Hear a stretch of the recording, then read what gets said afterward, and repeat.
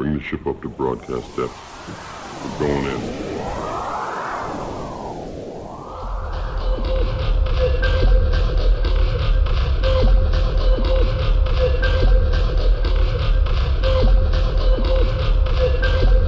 There's nothing I can say that will explain it for you. Come with me.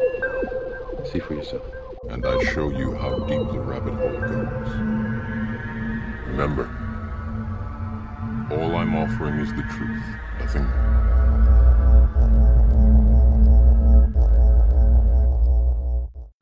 All right, ladies and gentlemen, welcome back to another episode of the Rabbit Hole Podcast. I'm your host, Oddman, and with me as always is my lovely wife, Ollie. Hello. So, we wanted to kick the show off with a little section of comments and feedback about the previous episode. We got some really good feedback, and I just wanted to share it. The first one comes from Dan Ford, who's a Facebook friend of mine, and said, fucking awesome job. You know your shit, well-spoken, and delivery was great. I loved it. For your first episode, I think it was solid. Those are things people constantly think about. At least I do anyways. And the audio quality was great too. Dan actually reached out to me a few weeks after the first episode, and he had said, I was just in the Aldi supermarket and I saw this woman in front of my girlfriend and I. Now I'm sitting in the car waiting and scrolling through Facebook, and the suggested friends section popped up with her on it, the person that they were in front of. And he said, my phone was in my pocket the whole time. Do you think it's possible phones can communicate with each other, or am I just a paranoid human and this is pure coincidence? Now, what I had said to Dan was, I'd asked, do you have an iPhone or an Android? And he said, I believe he said he has an Android. Okay.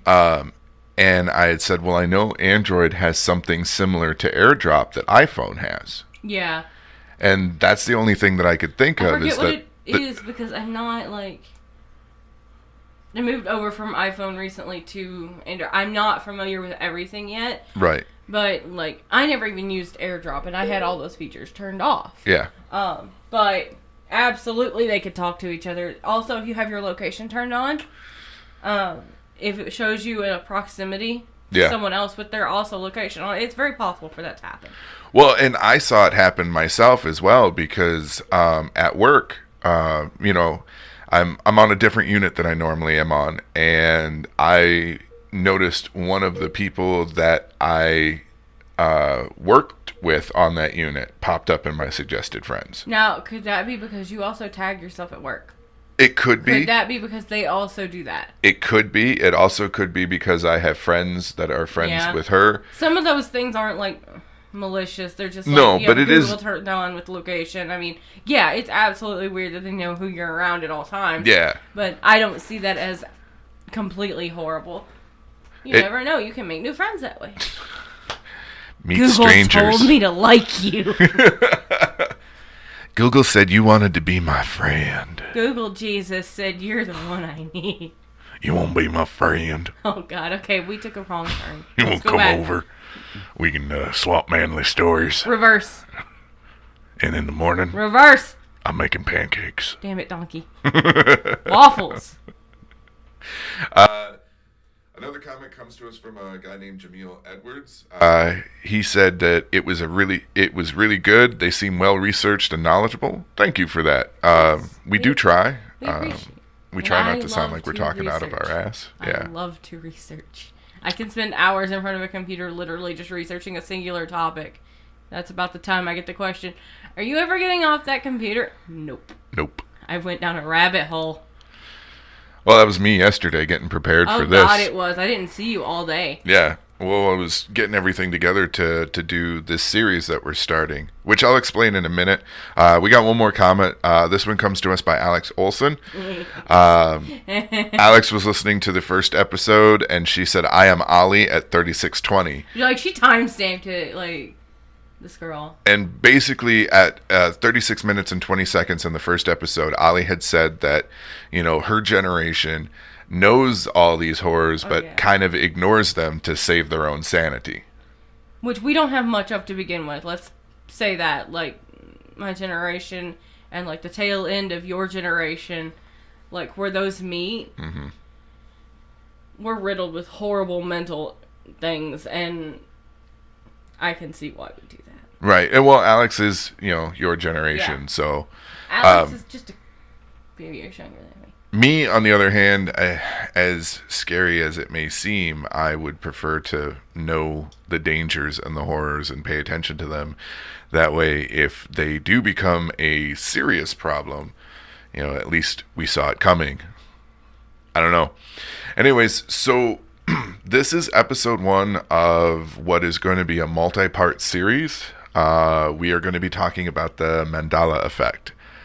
Mandela, sorry. I always mispronounce it as Mandela because it sounds better to me than Mandela. I don't know why. Some type of aesthetic is better to you. It always is, with different words. But anyway, so we're going to go ahead and jump in. The first thing I want to let you guys know, or at least to dive into, for those of you that have been living under a rock and didn't pay attention to history or whatever Let's start this off with insulting everyone. Yeah.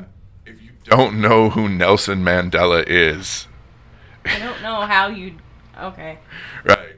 Nelson Mandela was a South African anti-apartheid revolutionary, the political leader and a philanthropist.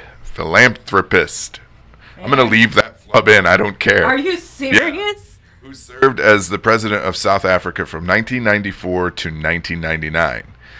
He was the country's first black head of state and the first elected in a fully representative democratic election. His government focused on dismantling the legacy of apartheid by tackling institutionalized racism and fostering racial reconciliation. Ideologically, an African nationalist and socialist. Okay. He served as president for the African National Congress from 91 to 97.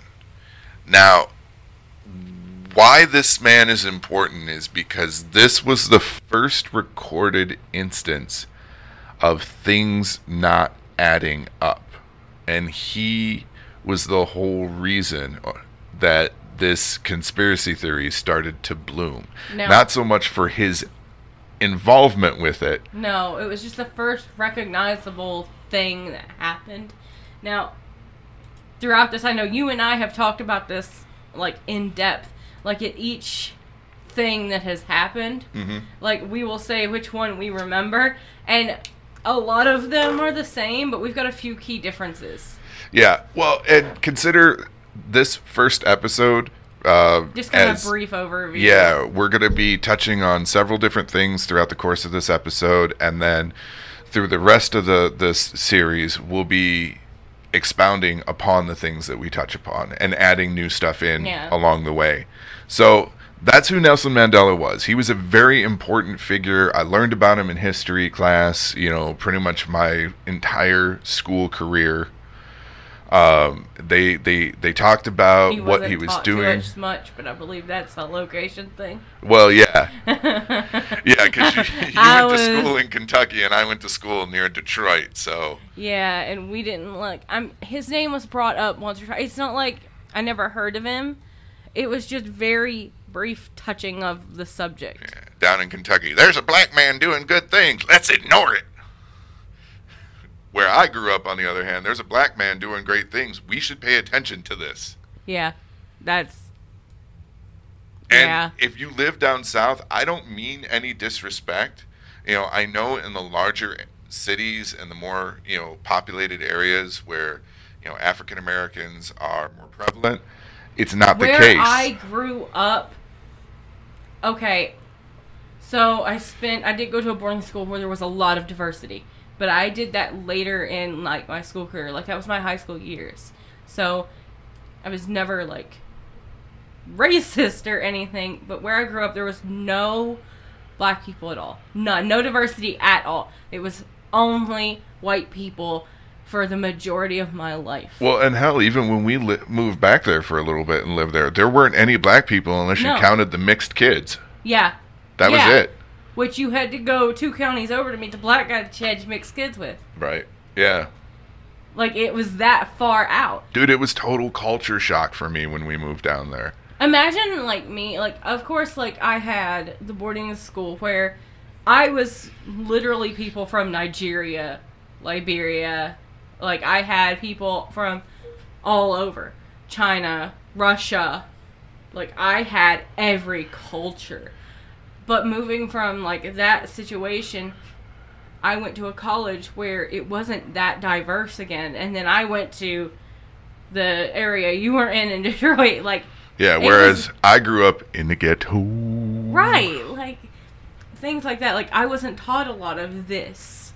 I had to self-teach a lot of things that I was interested in, and civil rights are one of them. Well, and what was funny, too, is, like, because at work I come in contact with a bunch of different people. Yeah. And there was this one person that I came in contact who was like, I don't trust blue-eyed, I don't trust Caucasians. And I was like, shit, I don't trust them motherfuckers either. Literally blue-eyed, blonde hair Caucasians is what he said. Yeah, and it was like, shit, I don't trust them motherfuckers either. And you have a right to. We got talking, and he asked where I grew up, and I said, well, I grew up outside of Detroit. And he went, shit.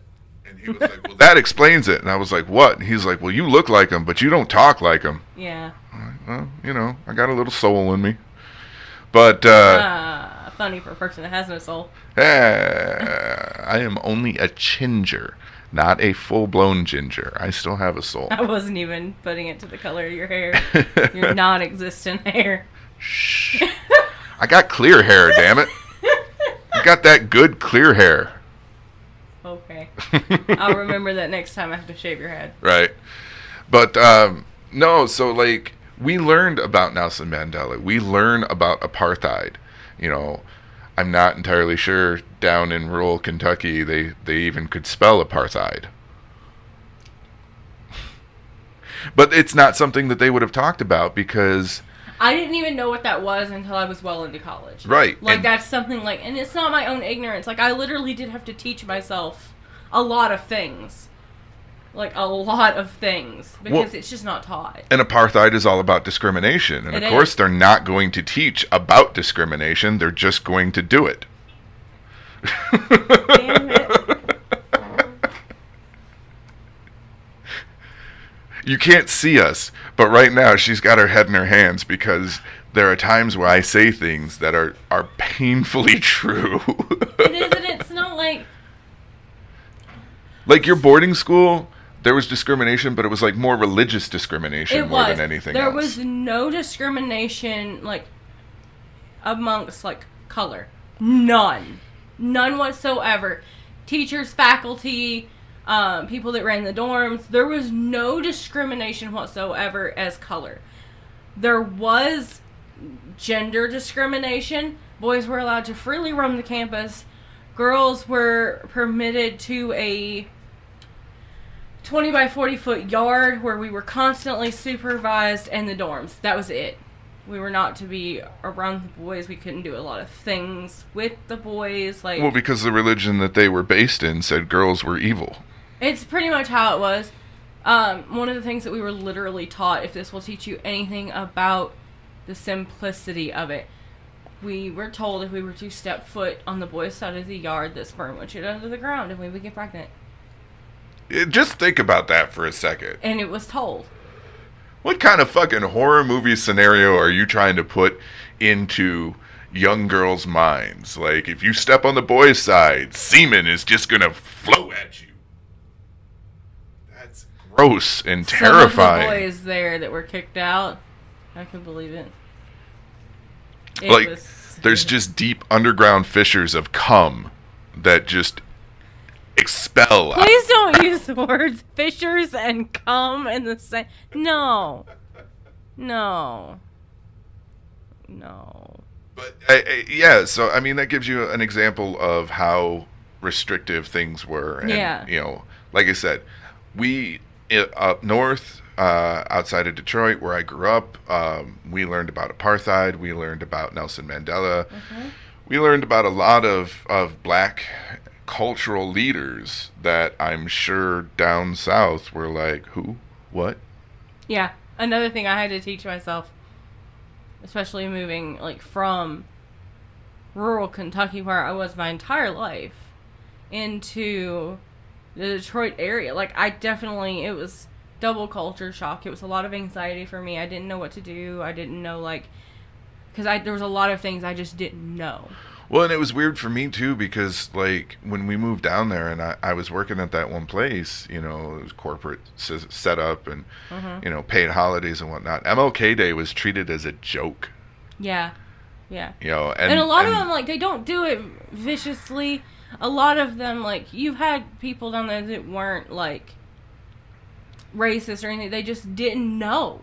It was a lot of ignorance on some of them. Yeah, but ignorance is almost worse. You were never taught. Like, how can you have an opinion on something you really aren't never taught? That's the problem I see with a lot of it. Like, I didn't see them as, like, some of them definitely were out of their way racist. Mm-hmm. And we steered very clear of those people. Yeah, if you uttered the N-word, I was gone. Yeah. Yeah. One of my family members. Yeah. And we just kind of, He had a lot of ignorance in him.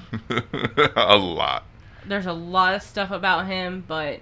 Well, and the worst part is, too, is like me being down there and being very outspoken and whatnot. I had to bite my tongue a lot. I had to bite my tongue on religion because I am agnostic and... My family is heavily religious. Yeah, they are hip not, with Jesus and but, friends. Yeah, definitely. Me, on the other hand... Like, we're talking, my family is very much so elders of the church leaders, very much so in the church. Whereas but, I don't necessarily believe in imaginary friends, but I think it's okay that you do. So... See, I think it's funny considering I literally left all of that to find my own brain and ended up which, you know, makes sense, really, because if you live in a system of oppression for so long, it doesn't matter what kind of oppression it is, but if you live in a system of oppression for so long, you're going to want to break free.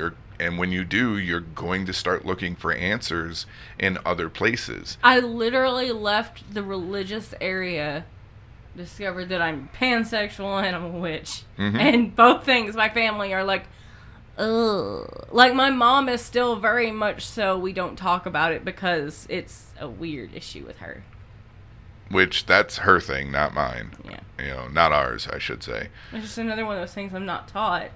Well, and the thing is, like too, Mandela. Is like, you met me, who is very open, very free, very liberal in a lot of the things that I think. I have my conservative beliefs. It's the first time I really felt comfortable to kind of, like, find my own things, and you were very good about that when we first got together, because you knew I was very... Restricted? Very. Like, even after I left, the relationship that I was in was very restrictive. Mm-hmm. Like, I could not do a lot of things. And he was very good about, once we were in a relationship, you let me kind of discover my own brain. You let me do kind of whatever I wanted to try to figure out anything in my head. Yeah, because with my wife, I operate the same way. I don't care what you believe in. Just don't force me to believe in it if I don't. And I never have. With what she believes with the witchcraft and stuff so much like that. Spells and stuff like that. Like, no. Let's not go dark with it. I'm very open. I am one of the first to admit that I don't know, and that's okay. I believe anything is possible. It's just some things aren't probable. Mm-hmm. And that's a very important distinction to make, especially when you're talking about conspiracy theories and things like that. Is like, anything is possible. We don't know 100% that it is or it isn't a thing. But as long as you remain open and believe that anything is possible, and also keep that firm foot in reality that some things just aren't probable, you should be okay. And I honestly think the rest of society needs to get on board with that. I think a lot of our problems could be solved just with that simple mindset change. But that's something for another time. That's something we should delve into, is our beliefs in one episode. Yeah. Maybe like a wild hair. Yeah. We'll be able to... personal beliefs versus world beliefs. For those of you that don't know, Wild Hairs are our show within a show where we kind of talk about the same things that we talk about in the main show, but Not we kind of really. Run off on tangents. Kind of like this. Yeah. We kind of went off on a tangent, but that's just us. We get talking and we can't stop. Yeah, and it fits the narrative that we're doing right now. So, so the Mandela effect. is a pseudoscientific belief that some differences between one's memories and the real world are caused by changes to past events in the timeline. Many Mandela effect believers believe it's caused by an accidental travel between alternate universes, although some others propose that history has been deliberately altered after the fact by malicious extra-dimensional beings within the same timeline, or by experiments at CERN. And we'll get into CERN a little bit later in this series. If there was anything along that line that makes more sense, it would be CERN. Yeah. It was named after Nelson Mandela, who some people erroneously believe died in prison in the 80s. Let's see. Another common false memory is thinking that the title of the children's book series, The Berenstain Bears, is actually Berenstain Bears. And that one, we're going to talk about some of that stuff too later in the series too, because I have my own personal beliefs about products and things like that. That one's one of them, though, that there isn't a lot of proof one way or the other. Like, you know what I mean? Like, you know, like, we've seen two things, and we've done months worth of research on that particular Berenstain title. We've only found two pieces that were ever printed with one over the other. And that was something that you and I were both like, okay, it's a title. They can misprint things. It was very rare. There was two things. But see, that kind of leads to it was a misprint, you know? They screwed up once or twice, and people caught it and made sure that quality control came into play. It was just very weird to look into that. And, like, I think, was it one VHS and, like... And a listing in a TV guide. Yeah. Like, it was that rare. And, I mean, that can kind of fall into that whole, like, rebrand thing. But at the same time, that one's kind of weird to me. Right. And like I said, we will definitely dive into that in each individual later into the series. Effect is going to be so much fun to go into. Because it's just talking a bunch of nonsense about it. It's so much fun. What's frustrating is that the Mandela effect has not been explored by mainstream peer-reviewed publications, and the claim that some false memories are caused by parallel dimensions going berserk is, well, a little difficult to falsify. It is. Very much so. In preparing for this specific episode or this specific series, I started looking into documentaries and stuff because I knew a good deal about it. Like, it's been one of the ones that has caught my attention, and we watched so many things. There are so many bad YouTube channels, y'all. But the thing is there is no actual documentaries other than like the YouTube stuff specifically about the Mandela effect. Some are very well done. Which I find very strange because you can find documentaries about aliens and religion and alternate universes and things like that. Parallel dimensions, but nothing on Mandela itself. Like, it's always lightly touched upon when you're talking alternate dimensions and alternate realities, but there's nothing that's like, hey, we should do something on this. No, it's very much so like, here's this line of things, like in a parallel dimension, this also, correlates to the Mandela effect, and then they move fast. Like, they only say the words, and then they just move on. And again, as I said, we will definitely dive into a lot of them. Consider episode 1 as a brief overview of what the Mandela effect is. They talk about false memories, and false memories is a big part of it, or at least what they consider false memories. A false memory is a psychological phenomenon where a person recalls something that did not happen, or that something that happened differently from the way it happened. So basically, you remember something different. Like, a simple example of it is your 6th birthday, you got a red tricycle, but for some reason in your mind, when someone asks you, what color was the tricycle, it's blue. It's and you remember it, like, it's not like, oh, it's a falsified, that's just a childhood memory that I misremember. It's like, you remember that blue because, like, you got streamers to match it, because you remember specifically they matched the tricycle. Like, it's hard evidence in your head that you actually know. It's not like, oh, I'm misremembering the color. It'd be like someone remembering that they had a blue Radio Flyer wagon when Radio Flyer never made a blue wagon. Right. But you, again, specifically remember because maybe you got a blanket to put in that wagon that you remember because it matched. Like, it Right. had blue stars on it to match the blue wagon. Right. This phenomenon was initially investigated by psychological pioneers Pierre Janet, Sigmund Freud, and Elizabeth Loftus. This also kind of ties back into that story that I found that I was telling you about constantly. Which and you it were will like, be what is that? part in there because I did read through it yesterday. It's a little crazy, isn't it? Actually, Elizabeth Loftus has since her debuting research project in '74 been the lead researcher in memory recovery and false memories. Suggestibility, activation associated information, the incorporation of misinformation, and source misattribution have been suggested to be several mechanisms underlying a variety of types of false memory phenomena. One of the biggest ones that ties into the false memory phenomena and the Mandela effect is the movie Shazam. Yeah. And I'm not talking about the newest one that just came out. I'm talking about that one that everybody seems to remember existing. That never existed. Which is the Sinbad vehicle. You remember back in the 90s, Sinbad was the everywhere. The big, family-friendly actor. First Kid. God, what were some of the other ones that he was in? I can't think of right now. But everyone remembers a movie called Shazam, starring Sinbad as a wisecracking genie.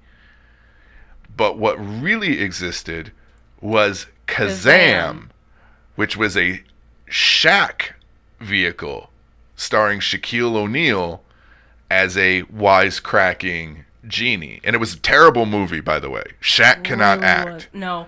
No. That big tree bastard can't It's act. He can't play basketball. It's 3 steps down from his Gold Bond commercials. Actually, the Gold Bond commercials are better shot and better acted, in my opinion. I literally just said they were 3 steps down. That movie was 3 steps down from a Gold Bond commercial. But, so, Shazam supposedly never existed, even though a lot of us remember the movie. Some people have even recreated the art of the cover, and I remember it perfectly. Well, and then College Humor didn't help the case any because they got with Sinbad and shot a fake scene from the movie as an April Fool's joke. So it's made even worse, and they even made it look like an old VHS and everything like that. So, this one specifically is really difficult to prove or disprove. But I don't even watch College Humor, and I remember that movie. That's one of the things, I remember, I don't watch those, I don't watch College Humor, I didn't look at the box art type of things, but I know for sure, I saw that movie! Mm-hmm. The only thing I can think of is that there are scenes within the supposed Shazam movie that match up with other Sinbad movies, and then the Kazam movie, and everybody's minds are just kind of meshing it together. That's not to say maybe we did exist in a reality at one point where the movie Shazam existed. That brings us to the next thing that we want to discuss. Alternate realities, parallel universes, alternate universes. For those of you that are comic book fans, this is old hat to you. You understand all too well that Crisis on Infinite Earths introduced the world to the idea of parallel universes and alternate realities. A parallel universe, also known as an alternate universe or alternate reality, is a hypothetical self-contained reality coexisting with one's own. Let's be honest, the simple explanation of this is how many times have we been rebooted like the Marvel Universe? Or the Matrix. Or DC, let's be honest, that one's gone a little far. A specific group of parallel universes are called a multiverse, although the term can also be used to describe the possible parallel universes that constitute reality.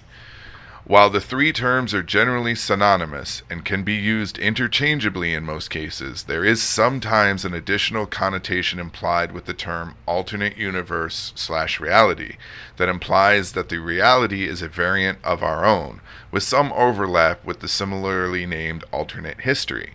The term parallel universe is more general without implying a relationship or a lack of relationship with our own universe. A universe where the laws of nature are different. For example, in one there could be no laws of motion, wherein general count as parallel universe, but not an alternate reality and a concept between both fantasy world and Earth. Okay, I think that's a little difficult. So let's break it down. A dog could walk on its hind legs permanently. Humans could have no fingernails. Or in this reality, you were born blonde hair, blue eyes, and in an alternate reality, you were born red hair, green eyes. Okay, now it goes farther than that. Yeah, but that's... Okay, so in this universe, I have brown hair, brown eyes. The next universe... This week, you have brown hair, brown eyes. Okay, you know what? Enough.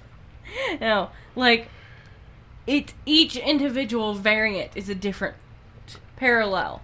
So, I have green eyes in the next universe. Mm-hmm. The next one over, I have green eyes, but I also have red hair. The next one over from that, I still have the red hair, but I have blue eyes. It just keeps going. Well, it's and every variant. Another way to explain it, too, is think of it as every choice you make, there is an alternate reality that is created where you made the opposite choice. Did you have coffee this morning or tea? In this universe, you had coffee. In the other one, you had tea. And each one of those is different. And there are some that believe there are consequences based on those choices that change. So say you have coffee in this universe and you get to work on time, no problems, have a great day at work. You have tea in the other one. And you're late because there's a car accident and you get fired. You know, it's very, like, it doesn't even have to be that drastic. Like, you get a strike on your record. Like, every little thing. Like, yeah, every choice we make... itty-bitty things. There are some that believe create an alternate reality based on that choice. Did you make spaghetti or did you go out? If you made spaghetti,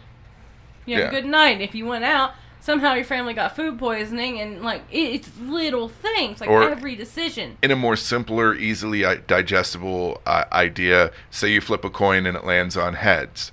In the alternate reality, you flip that same coin and it lands on tails. Okay, now, the thing is every decision made in this universe and that other one, so where you had coffee and then you had tea, each one of those, every decision you make is another tree split. Yes, it creates an alternate timeline. Think Back to the Future. I think it was Back to the Future 2 where they started to explain it, where Marty went back and changed things, and he didn't jump back to the same universe that he was originally in. Because he had changed things, there was an alternate branch created that ran parallel to the original timeline.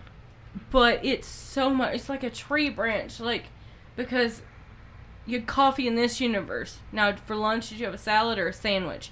That decision, whether you went the short way or the long way to work, it's every split decision is a different universe. And in those universes, those decisions also make an alternate timeline to an alternate timeline to an alternate time. Like, it's all branched down. It's so in depth. Mm-hmm. Well, think about it too. Like, so there are those that believe in time travel, which I am one of, and we will talk about that later in the series, more in depth. But you were left here.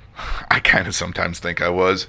But like everybody. How bad of a child were you that they took you into an alternate universe timeline? And they were like, we need to lose this one in time. Maybe necessarily I wasn't that bad of a child. Maybe I was supposed to do great things that they didn't want done. So they brought me here. Yeah, well, you know. I'm working with what I have. According to plan, you flopped. I'm working with what I have in this universe, and it ain't shit, let me tell you. The kids at work would say otherwise. So... when you talk time travel, the first thing everybody's like, well, let's go back and kill Hitler. You can't go back and kill Hitler because in my theories, I believe where evil exists, evil will always exist. So if you get rid of Hitler, you're just going to have someone else that fills that void. And they could be worse. Most often, they probably will be worse. So you can't go back and kill Hitler. You could go back in time and maybe, help Hitler become a better artist. And hope that he doesn't, create the uprising. But again... how hard would it to befriend a young Hitler knowing what you know? Like, I don't like you. But the thing is, like I said, where evil exists, evil will always exist in my mind. So it might not necessarily be another like situation where someone is against the Jews. Maybe it was someone against people who worked in a factory. Like it did random. Or like Native American people. Oh wait, no, that's our timeline. What? Do you have to do something like that every episode where you just drop a random ass bomb of absolute why? Or maybe there's people against Jewish people. Oh no, wait, that's still our timeline. I quit. I know. Maybe there's a reality where people are against black people. Wait, no, we're still in that timeline. I can keep going. This timeline is shit. See, what haven't you covered? Mexicans? Nope, still our timeline. Asians? Nope, still our timeline. LGBT? Oh, no, still our timeline. Current time. Actually, wouldn't it be cool to think that, like, I like to do these, like, little thought experiments and stuff. Welcome to my world. I get to hear this all the time. But imagine a world in which LGBT is the norm and being heterosexual is what's outlawed. Oh, wait. In my friends group. The Christians still think that that's this timeline. Let me just drink my tea real quick. It's good tea.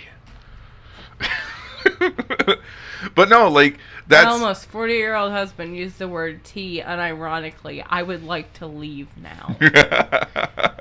You have found my Twitter and YouTube world. Leave. I let you watch way too much of Jeffree Star and Shane Dawson. Yeah. I meant literal tea, not the tea that they use for... So, I mean, that's basically the overview of the alternate universe and alternate timelines and stuff like that is, you know, It's an easy thing to hear. It's not very easy to grasp when you sit down and think of it because you're looking like a stoned cat on the side of the road going, oh my God, what did I learn? And I urge any of you that if you don't have a good foundation of knowledge in any of the stuff that we've talked about, please go research it. Go look. Honestly, for the multiverse thing, the only thing you need to do is go watch the Family Guy episode of Into the Multiverse. They do a really good job of explaining it by not explaining it.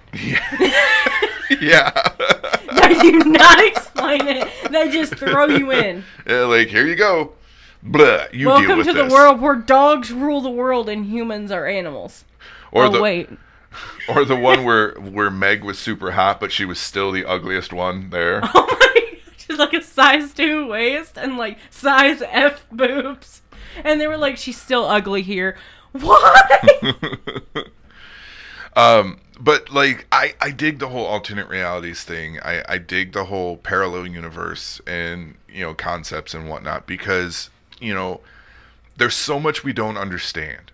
You just wish to live there. I do. Imagine if you could universe hop or reality hop, which is something that I have a theory on that I will discuss later. That could go very wrong. But like the other you go. I don't know. That's the thing. Like, what happens to the other you? If you hop into a universe where you already exists, where does that you go? Does it go to your timeline? Or maybe another one. And can you accidentally trade places with your alternate you? I think you can. Would that technically be that story I told you? Yeah. Okay, because, like, you looked at... Oh, my God, that was the funniest thing, too. I just mentioned that story, and your face was like, what are you talking about? What do you mean? And the more I told you were like, she what? Watching your face twist in confusion before I sent you the link was the funniest thing I have ever seen. I've never seen you so confused. Now, like, she didn't put on the right bed sheets. What? Now, science fiction has played a lot with the alternate reality, alternate universe, parallel universes. There is actually a story, and this is from like 1884. It was written by an author named Edwin A. Abbott, and I actually own this book, or I did at one point, and it got lost in the move. But I owned own or owned this book. It's called Flatland, A Romance of Many Dimensions. It describes a world of 2 dimensions inhabited by living squares, triangles, and circles called Flatland, as well as Pointland, which has 0 dimensions, and Lineland, which has 1 dimension, along with Spaceland, which is 3 dimensions. And finally posits the possibility of even greater dimensions. Isaac Asimov, in his foreword to the Signet Classics 84 edition, described Flatland as the best introduction one can find into the manner of perceiving many dimensions. Flatland was even talked about in Seth MacFarlane's Orville. Yes. It was a book that he was reading. And it pertained to the episode, and I forget how it pertained to the episode, but... I have a moment of respect for that man and everything that he's done. Right. Oh. It was also used additional dimensions in The Time Machine by H.G. Wells. Yes. The additional dimension in the series, taking the 4-dimensional model of classic physics and interpreting time and space like a dimension in which humans could travel with the right equipment. Wells also used the concept of parallel universes as a consequence of the time as the 4th dimension in stories like The Wonderful Visit and Men Like Gods, an idea proposed by the astronomer Simon Newcomb, who talked about both time and parallel universes. Add a 4th dimension to space, and there is room for an infinite number of universes alongside of each other, as there is for an indefinite number of sheets of paper when we pile them upon each other. And then for a more classic sense, Doctor Who. Doctor Who travels through space and time, and he... in a phone booth. A broken time machine that looks like a phone booth. But it was also talked about in, Hitchhiker's Guide to the Galaxy.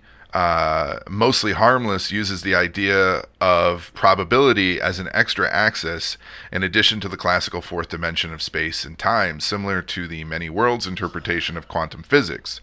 Although according to the novel, there were more model to capture the continuity of space and time and probability. In Hitchhiker's Guide to the Galaxy, Zaphod Beeblebrox ends up stealing a spaceship that has a brand new probability drive, in which when they hit it, you exist in every dimension and every space-time at the exact same time, and they use it to traverse great distances. That sounds exhausting. It was. It actually had an adverse effect on the occupants within the spaceship because they changed, So say there's a universe where dog people exist. Say there's a universe where couches are the sentient being, They existed as these things all at once. So they shifted multiple times until they got to their destination, which left them feeling very sick, very lost, very confused. I'd be afraid of what our couch would have to say. It's seen something. Robert Heinlein in The Number of the Beast postulated a 6-dimensional universe in addition to 3 spatial dimensions. He invoked symmetry to add 2 new temporal dimensions, so there would be 2 sets of 3, like the 4th dimension of H.G. Wells's Time Traveler. These extra dimensions can be traveled by persons using the right equipment, i.e. time machines, DeLoreans, phone booths, whatever. And speaking of phone booths, my favorite will always be Bill and Ted. Just 'cause. Do not enjoy those. I do. I do not like them. Of course, the Back to the Future series as well. I just bought myself a toy DeLorean. He really did. We drove to get a toy DeLorean. There are some that believe that time travel has been used to create alternate history. No, that one I believe, but I believe it's more aligned with the CERN belief. Yeah. Well, I believe when it comes to the Mandela effect, little changes are what's made, so nobody really notices. And the few that do notice, even though there's a large percentage of few that notice, are seen as crazy or delusional. Like certain little things, and again, those are things we'll be talking about later on further into the series, but it's entirely possible, just not probable. There's those that believe that there are time traveling political types. If you look up, what was his name? Andrew Biagio, which is the time traveling presidential candidate. I remember him. I don't remember his name, but his name was not enough to make him memorable in my head. Yeah. His beliefs were. Well, and what he says is that I think dude's a little crazy. Well, I think he's the one that's a little. I mean, if you do travel through time and dimension, you would have to imagine that I don't think he did. Your mindset and consciousness would be a little damaged. I think the only time travel he did is he sat on his couch one night, zoned out, and didn't wake up for 2 weeks. It's possible. That's his time travel. He missed 2 weeks, and he thinks he's from the future. But there are a lot of things that he mentions that I'll agree. There's a lot of. Let's be honest. Going through a history Evidence. book and learning about our current political stance, you could make those same leaps that he did. Except when you start talking about things like Project Pegasus and what it was involved with, and then you start having people that were in the military. The other guy did the same thing. What's his name?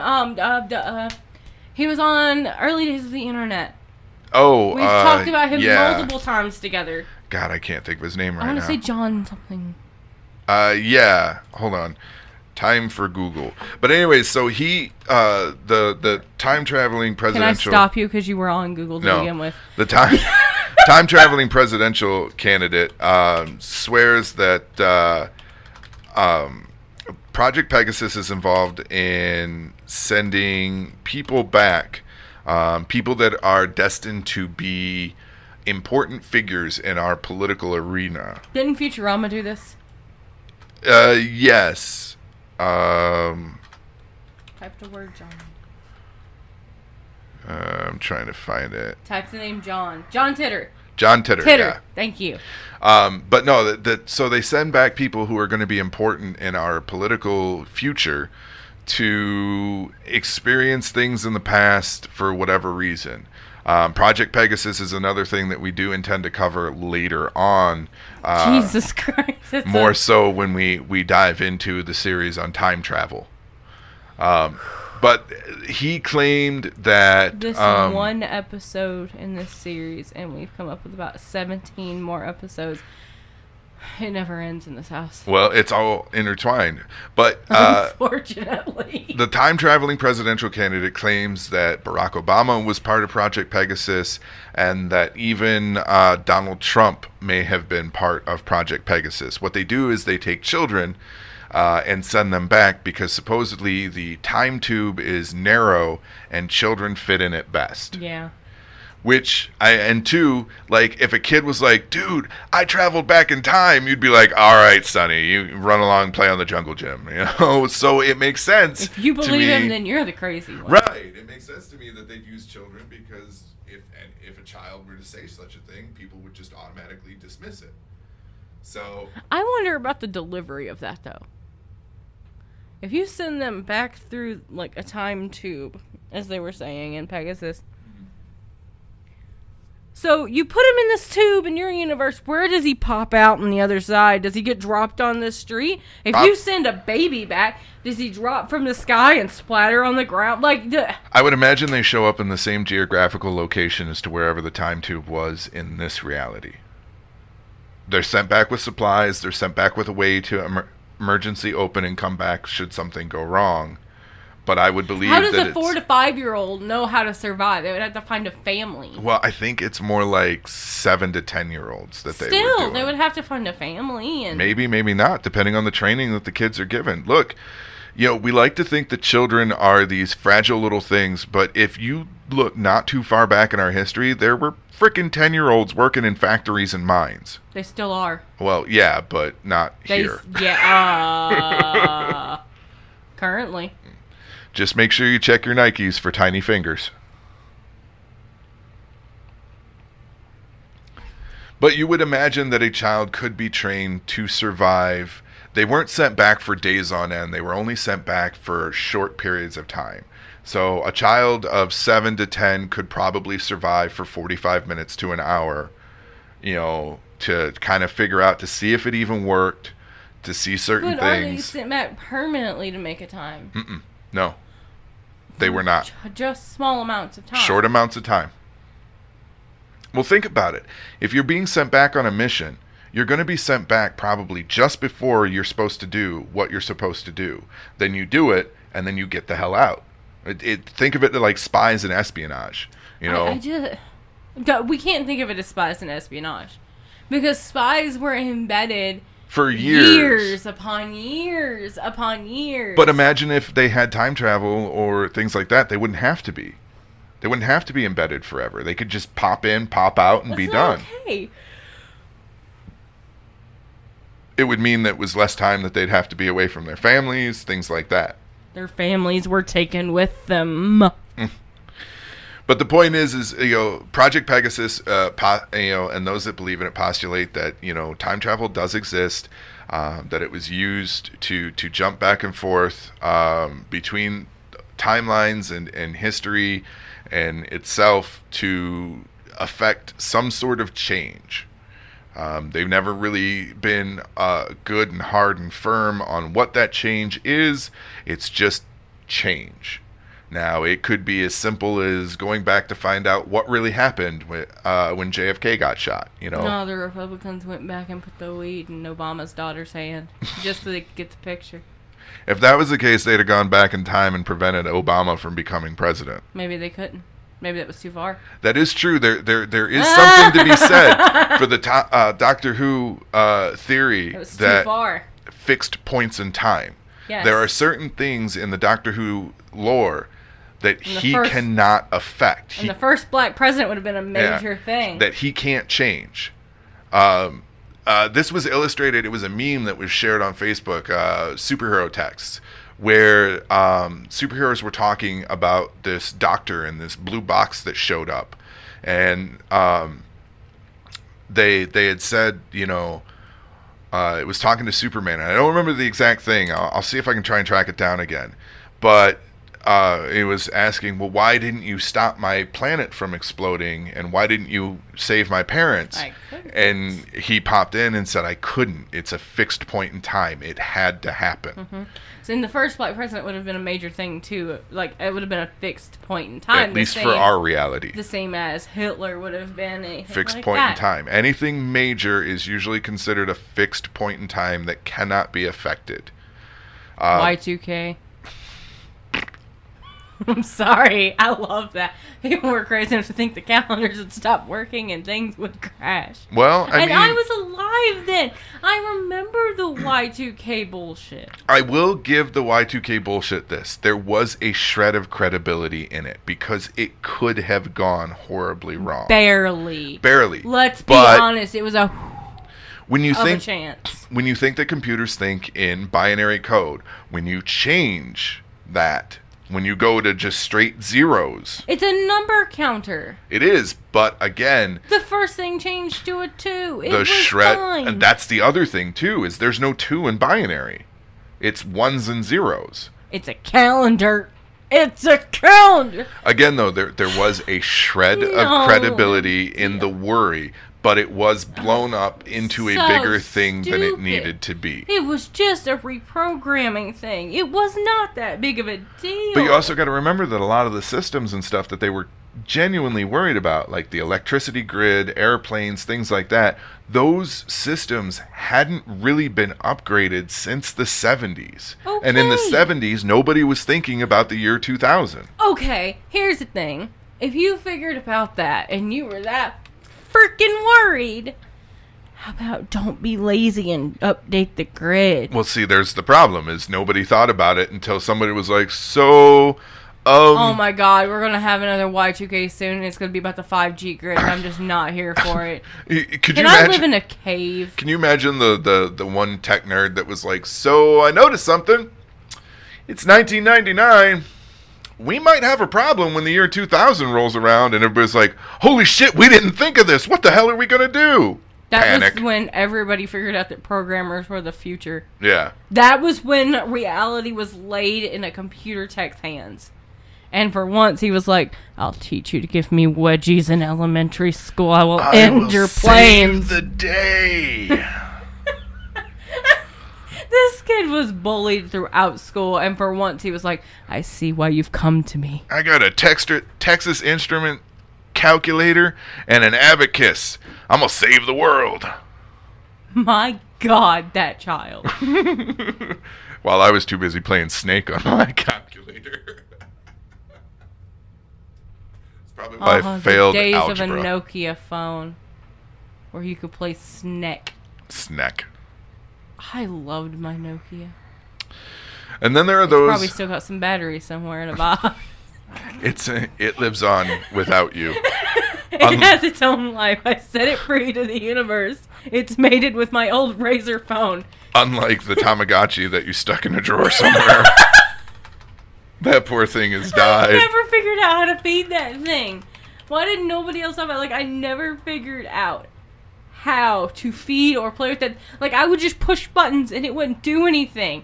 It was a little like... I don't even know what the damn thing looked like now, but it was an egg. Like, mine was not. Yeah, my Tamagotchi, because I had one, I'm not ashamed to admit it. I jumped on the fad. I was a kid. Leave me alone.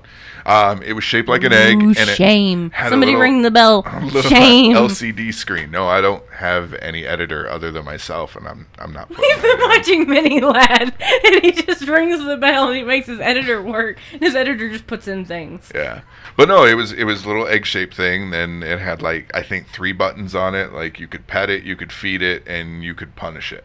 Mine never would. Punish the hell out of it. That explains a lot.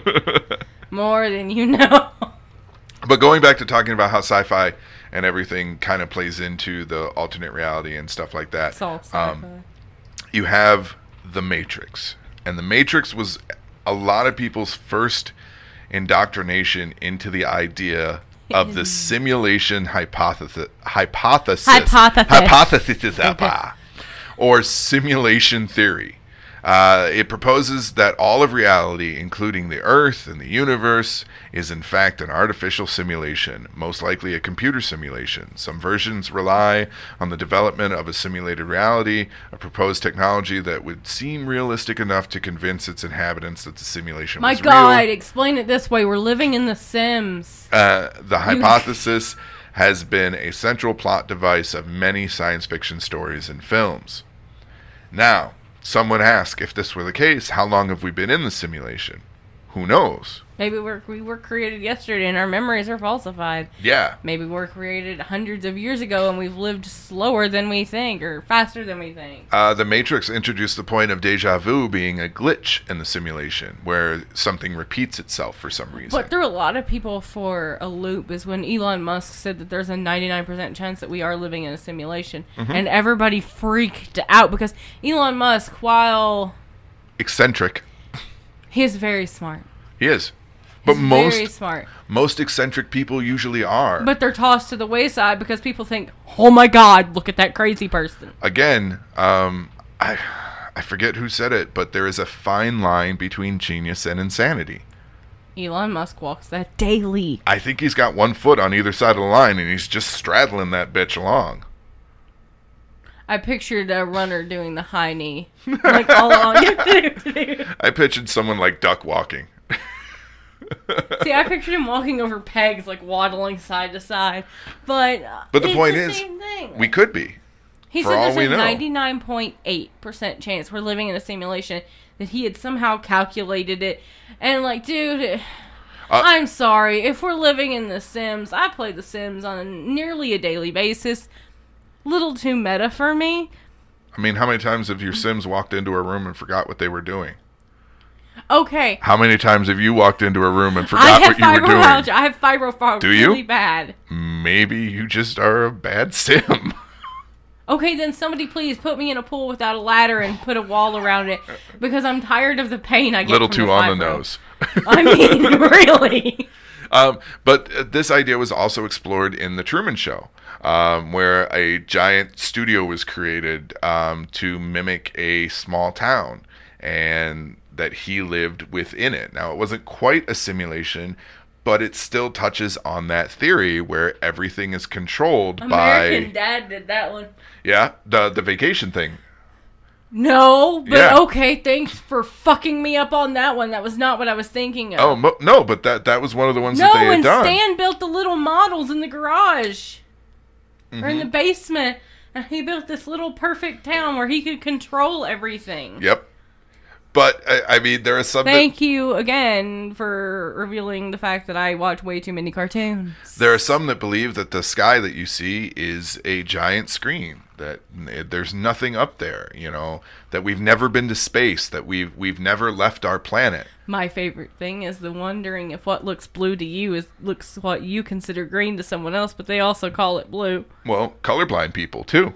I'm not talking about that. I'm talking about you're wearing a gray shirt. In my eyes, that could be what I call gray. In your eyes, it's called gray, but in my head, that's a blue shirt for you. Like, it could be. It's the color blue to me is what you call gray. Well, you remember that horrible idea that I had that I know that is completely inhumane and nobody would ever attempt it? You want to raise a child without telling them what things are and see what they actually end up calling them. Right. Like, so this is the concept. If this ever gets out, we will never be allowed to foster like we want. This is the basic concept, and I would never do this, but it is... Please preface this 1,000 times. We would never actually do this, because we want to eventually foster children. If they ever hear this, we will never be allowed to foster. So the idea is this. You take a child, and you cut them off from the rest of civilization. You show them pictures of things. You know, you can show them a picture of a tree, you can show them a picture of a dog, a ball, a fire hydrant, what have you. But you let them come up with their own terms for things. You teach them words. Yeah. You teach them the vocabulary, so they're not just like, that's a... Yeah. No, you teach them words, like you teach them full vocabulary words, but you don't tell them the picture associated, which is kind of backwards to how we learn, because you show a picture that's this tree. Say tree. And the whole idea comes off of how do you know what you see is what you really see? You're taught that a tree... If y'all are wondering exactly how crazy this household is, this right here should tell you. Because he said this to me the first time and I was like, that's interesting. Wait a minute, that's child abuse. It is. And that's why I said it's inhumane, it would never be done. But we're taught that a tree looks like a tree, that a car looks like a car, that a dog looks like a dog, and so on and so forth. But how do we know that that's actually what they look like? And it's not just pre-programmed stuff to help us maneuver the world better. So what if a tree doesn't actually look like what we know it to look like? What if it's implanted memory or an implanted thought, and that way when we look at something that could vaguely be considered a tree... How bad could you scar them then by saying typical phrases is what we know? What do you mean? So, this is where my brain went with this, and I am very sorry for it. If you show them a picture of a tree, what we know is a tree, say they called it a human. Okay, what if you showed them the picture of a dog and they called it a car? But what about all those other words? And what if you said the words, the dog peed on the tree? The idea of that after what you put forth is kind of comical. But I mean that's where it comes from. And and like I said, I know this is not humane. There's no way this study could ever be done. Hell, for all I know, this study has already been done and nobody ever said anything about it. Meta, too meta. But, how do we know what we know? And how do we know it is what we think it is? Let me tell you, this whole concept is boring to me just because of the concept of I've heard you tell it 1,000 times. He just sits on the couch and spouts out random theories. I want you guys to realize that. Like, my whole life is like, have you ever wondered what it would be like to live with a mad scientist that couldn't move? My husband is fully mobile, has none of the actual full intelligence of a mad scientist. He can't actually do these things, but he has all of the ideas, and they just bubble out of his head through his mouth, and I'm just wiping down the calendars. Okay, honey. Yep. That's crazy. Yeah, I totally understand. With unlimited resources and unlimited power, I would be unstoppable. Except for the fact that you're too lazy to go to school. Yeah. To learn the actual science behind things, you're just too lazy. But that's okay. In the near future, you might actually be able to download knowledge into your brain. That's a scary concept in and of itself, which kind of touches back to the whole simulation thing. Y'all, this has been a great episode. I am out. We could all become Johnny Mnemonic and I don't learn. want to do these things. Why are you putting these in my head? You know how much of the stuff you say I have to tune out for my own sanity? A lot. Most people have turned this off by now. Because I don't get terrified by these concepts. I don't get terrified. I want you to stop talking crazy. These concepts interest If you me. told half these plans at work, they would absolutely Totally. institutionalize you. Yeah. I would be locked up in a rubber room real quick. Wouldn't even be rubber. You'd still find a way to hurt yourself. Although, at work, I do have a few like-minded individuals that I can talk about this stuff with, which is great. But we do so in very hushed tones. Let the patients hear you. They'll automatically know they're completely sane. Do you know that there's a couple of people I've run into at work that have spouted off some stuff that sounds similar to the things that I've been in? I've been like, my first instinct is, oh, well, they're just suffering from mental illness. My first instinct is, holy shit, I might be right. See, this is why I play video games. For those of you that don't know, and I'm not going to say where, but I work at a place for people in crisis in mental illness and addiction. And I hear a lot of weird stuff at work. It's a hospital-style environment. Yes. And I hear a lot of weird stuff at work. And every so often, there's a patient that comes in that is talking about some of the stuff that I kind of believe. And then it's, and I really do. I don't go, oh, wait, maybe I should rethink. And then maybe you I get am. the other guy that you were walking down the hallway and overheard him. That's just entertaining, but I'm sorry when he says someone needs to do something about the werewolf problem here in the city. It's like, what? And how do we know there isn't a werewolf problem? I still think that one patient that you heard was possessed. Possibly. That got you got the chills. And you don't do that for horror movies No. or anything. You're like, demonic possession? Cool. That guy growled and you got chills everywhere. It wasn't a guy. What? Yeah. I thought it was a guy. No, it was... Because you never told me. No, it wasn't a guy. So this woman made a growl that was that deep and demonic that it stopped you in your tracks. Like I said, if the lights had flickered in that hallway, I'd have clocked out and gone home for the day. But I have had conversations with my coworkers because I have one coworker I'm who... sorry, I'm still really stumped by that. Like, I always thought it was a guy. Is deeply faithful, believes in Jesus and all the teachings and stuff like that. And I had looked at her one day and I said, do you realize that if Jesus actually did come back, and like it wasn't the whole second coming type thing where the world's about to end. Well, what if Jesus just kind of decided, you know what, I'm going to go hang out with the mortals for a little bit. Was one of us. If Jesus came back, he'd wind up in a place like where I work. Because they think he was crazy. We have a ton of people that come in on a regular basis that, you know... Think they're God. Think they're God, think they're a prophet, think that they can talk to God. What was that show we watched on Netflix? The movie where... You're going to have to narrow it down. We watch a lot of Netflix. Not as much chilling, though, but a lot of Netflix. We're married. Netflix. Netflix! Is Netflix now going to pay my bills when I get injured? No. The one where there was, like, different levels. Of? They thought it was like some kind of testing facility... And they were put through simulations to make them. Oh, that horror movie? Yes. That was Death House, I think.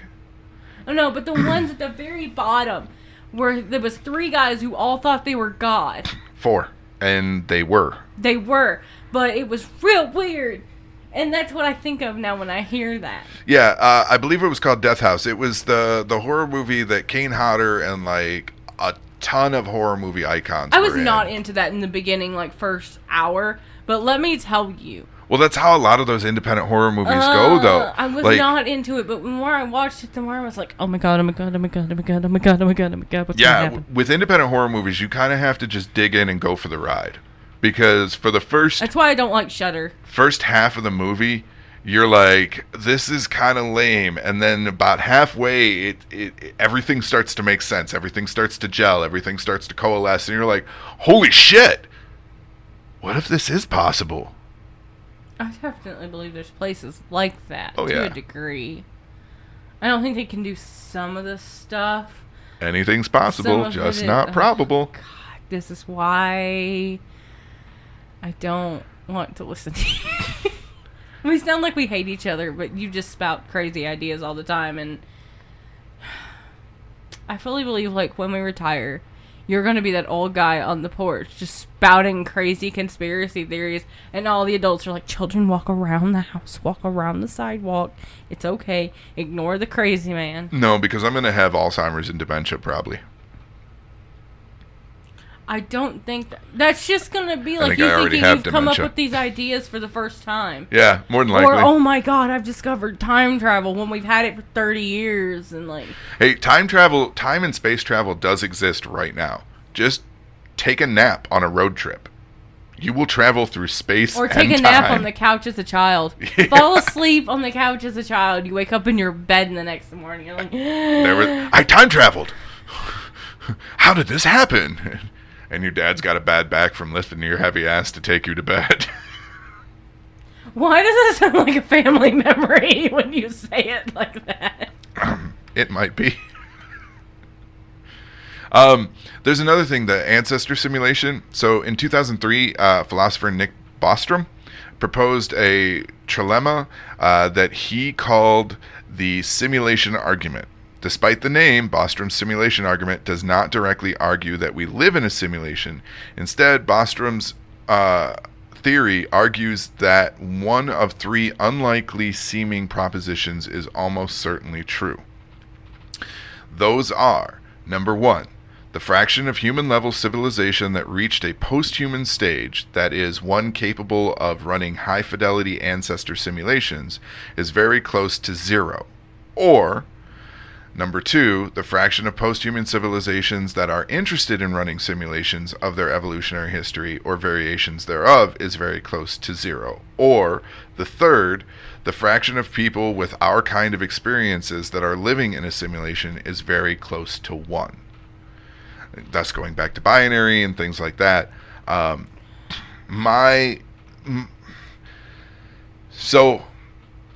You're getting too technical for me. I believe in aliens. I believe, though, aliens. In some way that maybe we are a simulation. Maybe we are a science experiment. Maybe we're just a giant fucking ant farm. Do you remember we were watching? And thanks to the gay population, we have thousands of queens. No. What? Get out. No. Do I remember what?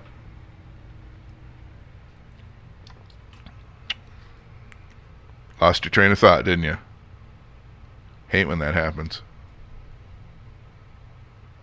It's gone. Moving on. So, Oh! And this is what I live with. When we were watching that video about, like, the different weird Fallout creatures. Mm-hmm. The Abomination. Mm-hmm. The alien human hybrid from Mothership Zeta. That's what I think we technically are. We're all an abomination. But maybe not all of us, but some of us. Like King Tut, with all the health problems and stuff that the Child King had, they I'm postulate. Sorry, have you looked at my medical records? Yes, but we're good. They postulate that King Tut and some of the other royalty in Egypt at the time were alien human hybrids. Let's be honest, what they actually were is inbred. Yeah. That's how they got actually so many health problems. King Tut coming to a southern state near you. Let's be honest, that's how most of the people in Egypt were staying in power. Like, the families were in power. Yeah. Well, here in America, we call them blue bloods. Mm-hmm. Which also, they were high-rated hemophiliacs because of the constant inbreeding. What did I trigger in your brain? One of Triple H's beginnings names. The blue blood? He was the blue blood. Well, but he's always kind of leaned on that high society. He was one of them all along. It reminds me, too, of I was thrown out of Sunday school as a child. From asking. Because they were talking about Adam and Eve and mankind and everything, and I raised my hand and I asked, and I wasn't trying to start shit, I wasn't being a smartass, but I asked if Adam and Eve were the two first humans, and we are all descendants of theirs, does that not make us inbred? Okay. I was reminded the other day by my mother a question I asked in Sunday school, in which I've now seen resurfacing on the internet that I didn't know I asked. Did they have belly buttons? That's a good question. What were you told? Do you remember the answer you were given? I was so little. I didn't even remember. Mom had to tell me that I asked that, and they thought it was so funny because the Sunday school teachers were friends of Mom's that she went to school with the husband of my Sunday school teacher. And Mrs. Morris didn't even know what to tell me. She just kind of laughed. She didn't know either. She was a sweet old lady that just wanted to kind of teach from the Bible. She was a sweet little old lady. That's the thing, too, is like, you know, you believe in this mythology, you believe in this theology, but there are holes in the story that nobody thinks of until some inquisitive child or someone who Now, Miss Morris did believe that some of them were stories told from a certain point. She believed at a certain point in the Bible, everything was told both as a story, as a fable to a child, to try to teach them, like, we were at least created in an image of something perfect. That goes with my belief that the Bible is nothing more than Aesop's fables. It's a bunch of stories with good moral, you know, she or believed outcomes. At a certain point, things were told, like... not outcomes, but moral objectives. She believed that some of the stuff, like in the history text of it, like the letters, all of the different Psalms, she believed that the crucifixion of Jesus was real, and the talking, where it has everything in red that Jesus ever said, like, she believed those things were taken as seriously, but the stuff kind of like from the Old Testament, from a certain point in the Old Testament, was mostly told down to generations, so things were lost. She didn't think they were literal, but she did find it funny that I was asking weird questions. And see, I believe that most of it is bullshit. It's just a good story. Now see, what the funny thing was she actually told my dad that, because my dad took me to church. Mom never went to church. That doesn't shock me. Yeah, but Dad always took me to church. I asked to go because everybody else in my class went. And he was like, okay, I'll take you to church. And when I started, like, getting into the Sunday school classes, they just kind of stopped letting me hang out in the Sunday school. So I had to sit on the church pews and take a nap on my dad's jacket. And he would just kind of stand up and sing and then look down at me sleeping, like, make sure I wasn't making any noise. But they told my dad, and Dad came home and told Mom while she was fixing lunch. And Dad kind of went, you will never believe what your daughter did. And Mom kind of went, that ain't mine. Well, see, that was kind of like me, too, is like, I got curious at one point about religion. I was still fairly young. Our next door neighbors at the time, they were good Christian people. They were honest to God, good Christian people. Not those idiots who claim to be Christian on Sunday and then fuck up the other 6 days of the week. They were just good basic people. Yeah, they were good people. Good moral people who happened to believe in Christianity. And so That's how I wish more people phrased it. I got curious and I asked to go to church with them, you know, and my parents were like, well, why would you want to do that? I mean, and because, like, my stepdad was super, like, he claimed to be Christian or Baptist or one of the flavors of Christianity. And my mother, on the other hand, she didn't really believe one way or another. She wasn't, you know, like, it was a part of their household, that's one of the but it reasons wasn't. Your mom and I got along to begin with. It wasn't like a big thing. And so in my house growing up, religion existed, but it wasn't like we went to church every Sunday or ever. It was just kind of in the background. Yeah. It only Where really mine was in the forefront. For me, it only really ever came up when I said something that went against my stepfather's delicate sensibilities. You know, that gay people should have rights, you know, and that, you know, we should... God forbid. We shouldn't discriminate. We shouldn't treat women like shit. You know, silly little things like that. That in our household are a prominent thing. Yeah. So I asked if I could go to church with them. And they said it was okay as long as it was okay with my parents. So I asked my parents, and of course they were like, well, I mean, if you want to go waste your time, by all means. Like, which is kind of a shitty response, but whatever. If it's anything in the way of education, of learning something new, it is never a waste of time. Yeah. So I went. And, you know, I started listening and, you know, participating in Sunday school until I asked that question. And then I was asked never to come back, which I think is a really wrong way to approach it. If you have a child that is inquisitive and that has a question that is hard to answer, you shouldn't shun them. You should come up with an answer. I do believe that they thought you were actually just being a shit. And I wasn't. You know, that was the thing. You know, and if you can't come up with an answer, then admit that you don't know, and that's okay. You know, there are some questions that literally just can't be answered, especially when you're talking about something like alternate universes, theology, things like that, things that are larger concepts than what our feeble little human minds can comprehend. But instead, I was shunned, and that kind of, you know, turned me off on religion altogether. But what I did after that is I started studying all of the religions. Mm-hmm. You know, I learned as much as I could about Christianity. I learned as much as I could about Buddhism. You know, I learned as much as I could about the Wiccan and the pagan beliefs and the Hindu beliefs. And, you know, I learned as much as I could about each one of the religions I could get my hands on texts from. Native American.